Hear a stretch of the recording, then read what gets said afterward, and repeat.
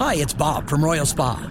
Soaking in a hot tub full of Epsom salts is the absolute best way to minimize everyday aches and pains. And we know all about Epsom salts at Royal Spa.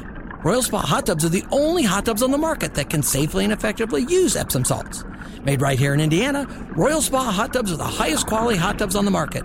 Visit any one of our 3 Indianapolis locations or visit royalspa.com. Ah, Royal Spa. That song makes me smile, Jake Query. Key word is the fan, right? Yeah, I don't know if Key professionalism will be practiced here in the next 10 minutes or so. Apologies up front for that. At least you have your shirt on. Micah Shrewsberry, the head coach of the Notre Dame men's basketball program, a statement that I love to hear, joins us now. Coach, you said during your press conference your hobbies are family and basketball. A glimpse into myself, my hobbies are family, Notre Dame basketball, and Tiger Woods, and it depends on the day in that order. So as a diehard Notre Dame basketball fan, I am very excited that you are the new men's basketball coach. Oh, I appreciate that. I'm glad I can be on with you guys today and talk some Notre Dame basketball. And how about this? Cathedral grad, and my uncle used to be the priest at St. Matthew, and I believe you were a Warrior back in the day. I was a Warrior back in the day, so we're going way back with a lot of past hits. Like if you would tell me your favorite baseball player back in the day was Razor Shines, then we're all over it. Former Indianapolis Indian, right, Jake? Razor Shines? Razor Shines. How about that? That's right. I'd have to go Griffey on that one. Hey, Coach, I'm fascinated by this because you might have the record. I mean, Royce Waltman is probably up there as well. But for the most Indiana institutions where you've coached, which I think is cool, right? So I'm looking at it. I mean, you played at Hanover. Did you play for Beitzel at Hanover? I did. Okay. I did. And then you were at Wabash as an assistant. You were at DePaul as an assistant. Was that – I'm trying to think of who was at DePaul at the time. Would that have been – Waltman wasn't there Coach yet, was Finland. he? I worked for Bill Finland. So I've worked for some of the greats in Indiana basketball with and also Skip, I worked my first year right out of college. I worked for Todd Sturgeon at the University of Indianapolis for a year. So Todd Sturgeon, Mac Petty at Wabash, Bill Finland at DePaul. A lot of great Indiana coaches. Well, and with that, and then obviously, Brad Stevens, Matt Painter. I mean, so I was curious about this because the obvious answer here is going to be Painter or Stevens. But which coach do you find yourself in the middle of a coaching practice, in the middle of a session, in the middle of a timeout in a game, when you reflect back, do you think to yourself, you know what? I take a little piece of what I learned from blank coach more than people would guess. Which one most influenced you? Yeah, I would probably say probably Brad, just because of how much time I was with him. Right, we were together for 10 years. 4 at Butler, 6 in Boston.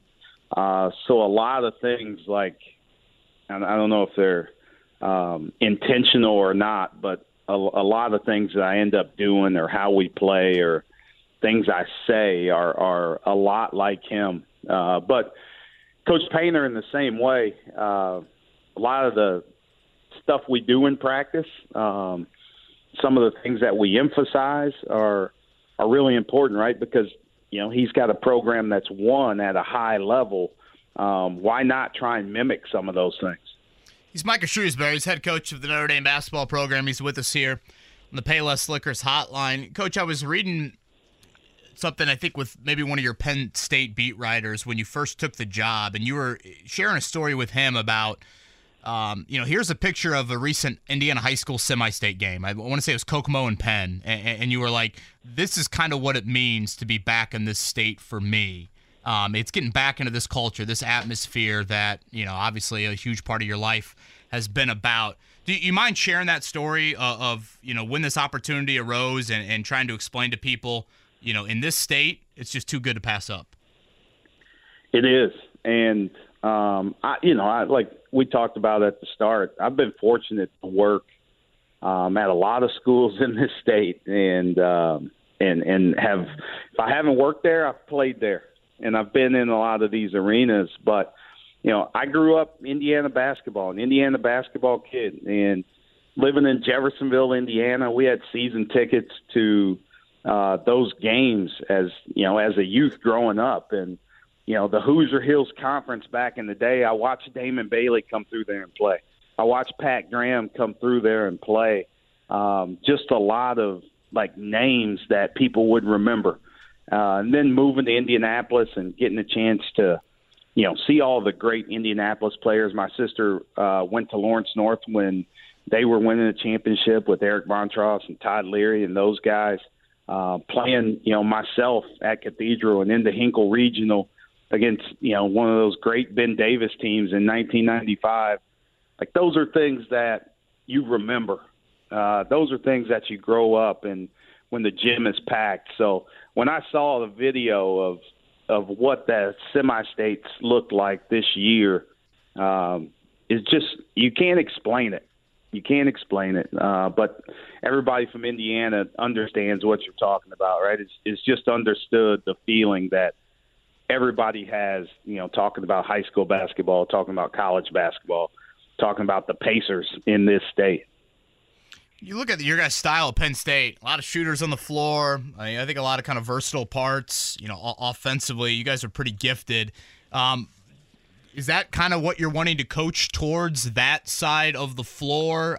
Was that just given the personnel that you had? Because it was a lot different than I think how a lot of Big Ten teams played this past season. Yeah, we tried to be a little bit different, and some of that was based on personnel. Some of that was, based on how the roster that we had, the best way for us to try and win some games in this league. And we didn't have Zach Edey or Trace Jackson Davis or Hunter Dickinson. We played our point guard at center a lot and let him post up and then spread the floor with shooters. And that's how we want to continue to attack, right? It may not be our point guard. It could be somebody else, but we want to try and put you at a disadvantage and make you help in different ways, whether that's through pick and rolls, whether it's post-ups, or whether it's having guys that can beat their man off the dribble. So spacing is huge. Shooting is huge and paramount. So, I love being back here in Indiana because I can find some shooters. I can find some guys that going to be able to make shots and help us spread the court. And kind of going back to our old Butler days, that's how we had a lot of success, was those guys from Indiana, homegrown kids that could make some shots, and then we mixed it up with some other kids that were really good players, and we had a lot of success playing that way. When I looked at, and I think back to Butler and their runs, Coach, the thing that always amazed me was Butler would just hang around games, and then late in moments, they always knew where the loose ball was going to be or where the rebound angle was. And I know that sounds weird, but it literally looked like I was watching a team that in the last 4 minutes of a game had already seen the script and watched the film on what exactly was going to happen. So they were always a half a second ahead of the other team and would then beat Michigan State or beat Syracuse or beat, whoever it might be to Kansas State, in the tournament. And I saw that in your Penn State team. Now, is that me just over-romanticizing it, or was there something about the preparation that you learned in the bowels of Hinkle Fieldhouse that you've carried with you?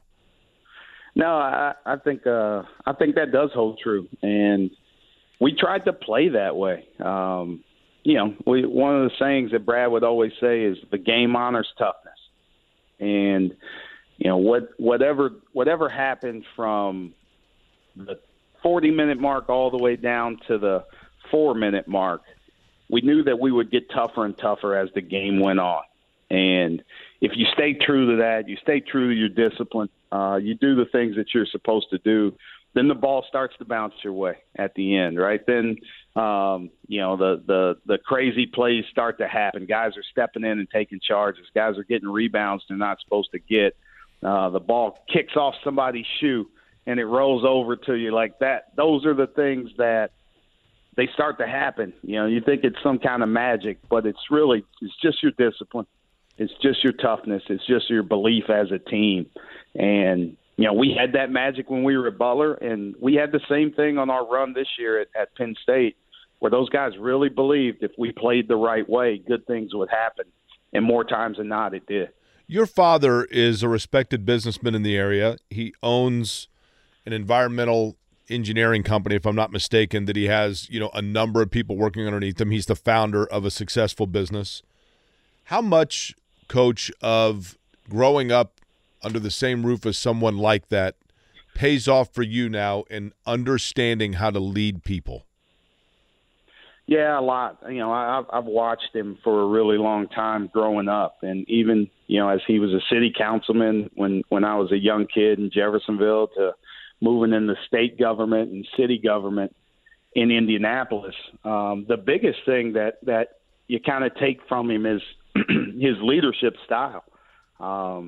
Like really empathetic, really genuine, caring about the people that he's serving, right? And that's what I'm trying to do is, I'm the leader of this place, but I'm also trying to serve. I'm also trying to serve the kids that we have here to try and help them reach their goals. I'm trying to use this platform as the head coach of Notre Dame to maybe get other messages out that can help other people.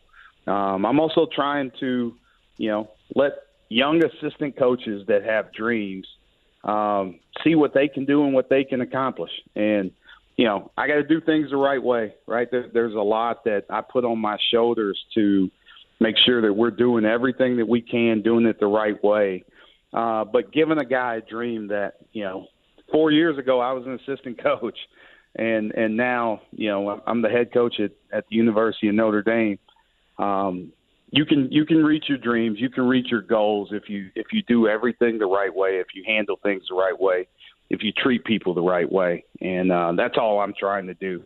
And, hopefully good things will happen and good things will follow. Safe to say I'm quite excited that Micah Shrewsberry is the head coach of my favorite basketball team. He's with us here on the Payless Liquors hotline. Coach, last one from me. You've mentioned before, Brad Stevens, Matt Painter, you got them on speed dial. If you had to narrow it down to one item, the biggest thing you've learned from each of them, what would it be for Brad? What would it be for Matt?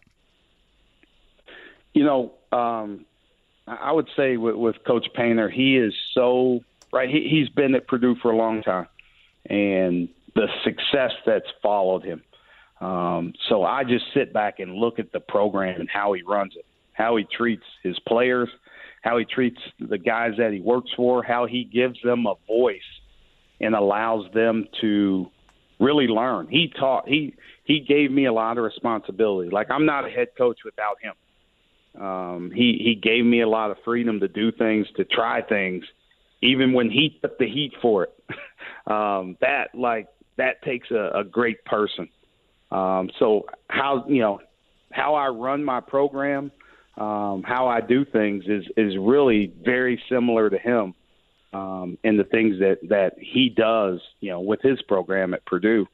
I think stylistically, I play a lot closer to Brad and his teams and what they were doing. The things we were doing at Butler, I look back and teams in college basketball are just doing them now or running similar actions that we were doing in 2008, 9, 10, 11. I think Brad was a little bit ahead of his time as an offensive coach. So I try and take some things from him stylistically, what we did at Butler, what we did in Boston, and try and do it to the best of our abilities here. Lastly, Coach, I'm sure you were told of it. Mark probably tipped you off to it. When it was rumored that you were in the running for Notre Dame, Kevin Bowen said on these airwaves, "If Micah Shrewsberry is hired, I am so excited. I will come in, bring Long's Donuts, and pass them out while wearing no shirt on the air." It was one of the most horrific things I've ever seen. I beg to differ. Well, so my question for you is, Coach, is that flattering or terrifying? I mean, you know what? It is flattering. because I wasn't there, so I didn't have to see him with his shirt off. But you can go to the grotto and maybe pray that you were thankful that you were not there. Do you want him to come up to a game and maybe pull a putty and like paint like a huge clover leaf on his chest and go be to in the the student? leprechaun? If you bring some Long's Donuts with you, man, I'm never one to pass up anything with food, right? That's what I've been really excited about, the small things of being back in Indiana. I'm excited to turn the corner and see Steak and Shake, see Penn Station. But to hear you guys say Long's Donuts, if you bring some Long Donuts up here, I might paint a shamrock on my chest for one of the games. Well, if the Steak and Shake's open, grab it while it's there. I'll tell you that much, unfortunately. Yeah. Coach, congrats. Yeah, I can tell just, listening to your press conference and listening to this conversation how much it means to you to be back in the state. And as an unapologetic, diehard Notre Dame basketball fan, I know there's not many of us, but my brother and I are absolutely thrilled that you are the head man in South Bend. So congrats on that. Good luck with a busy offseason. And can't wait for things to get underway this fall. Appreciate it, guys. Go Irish.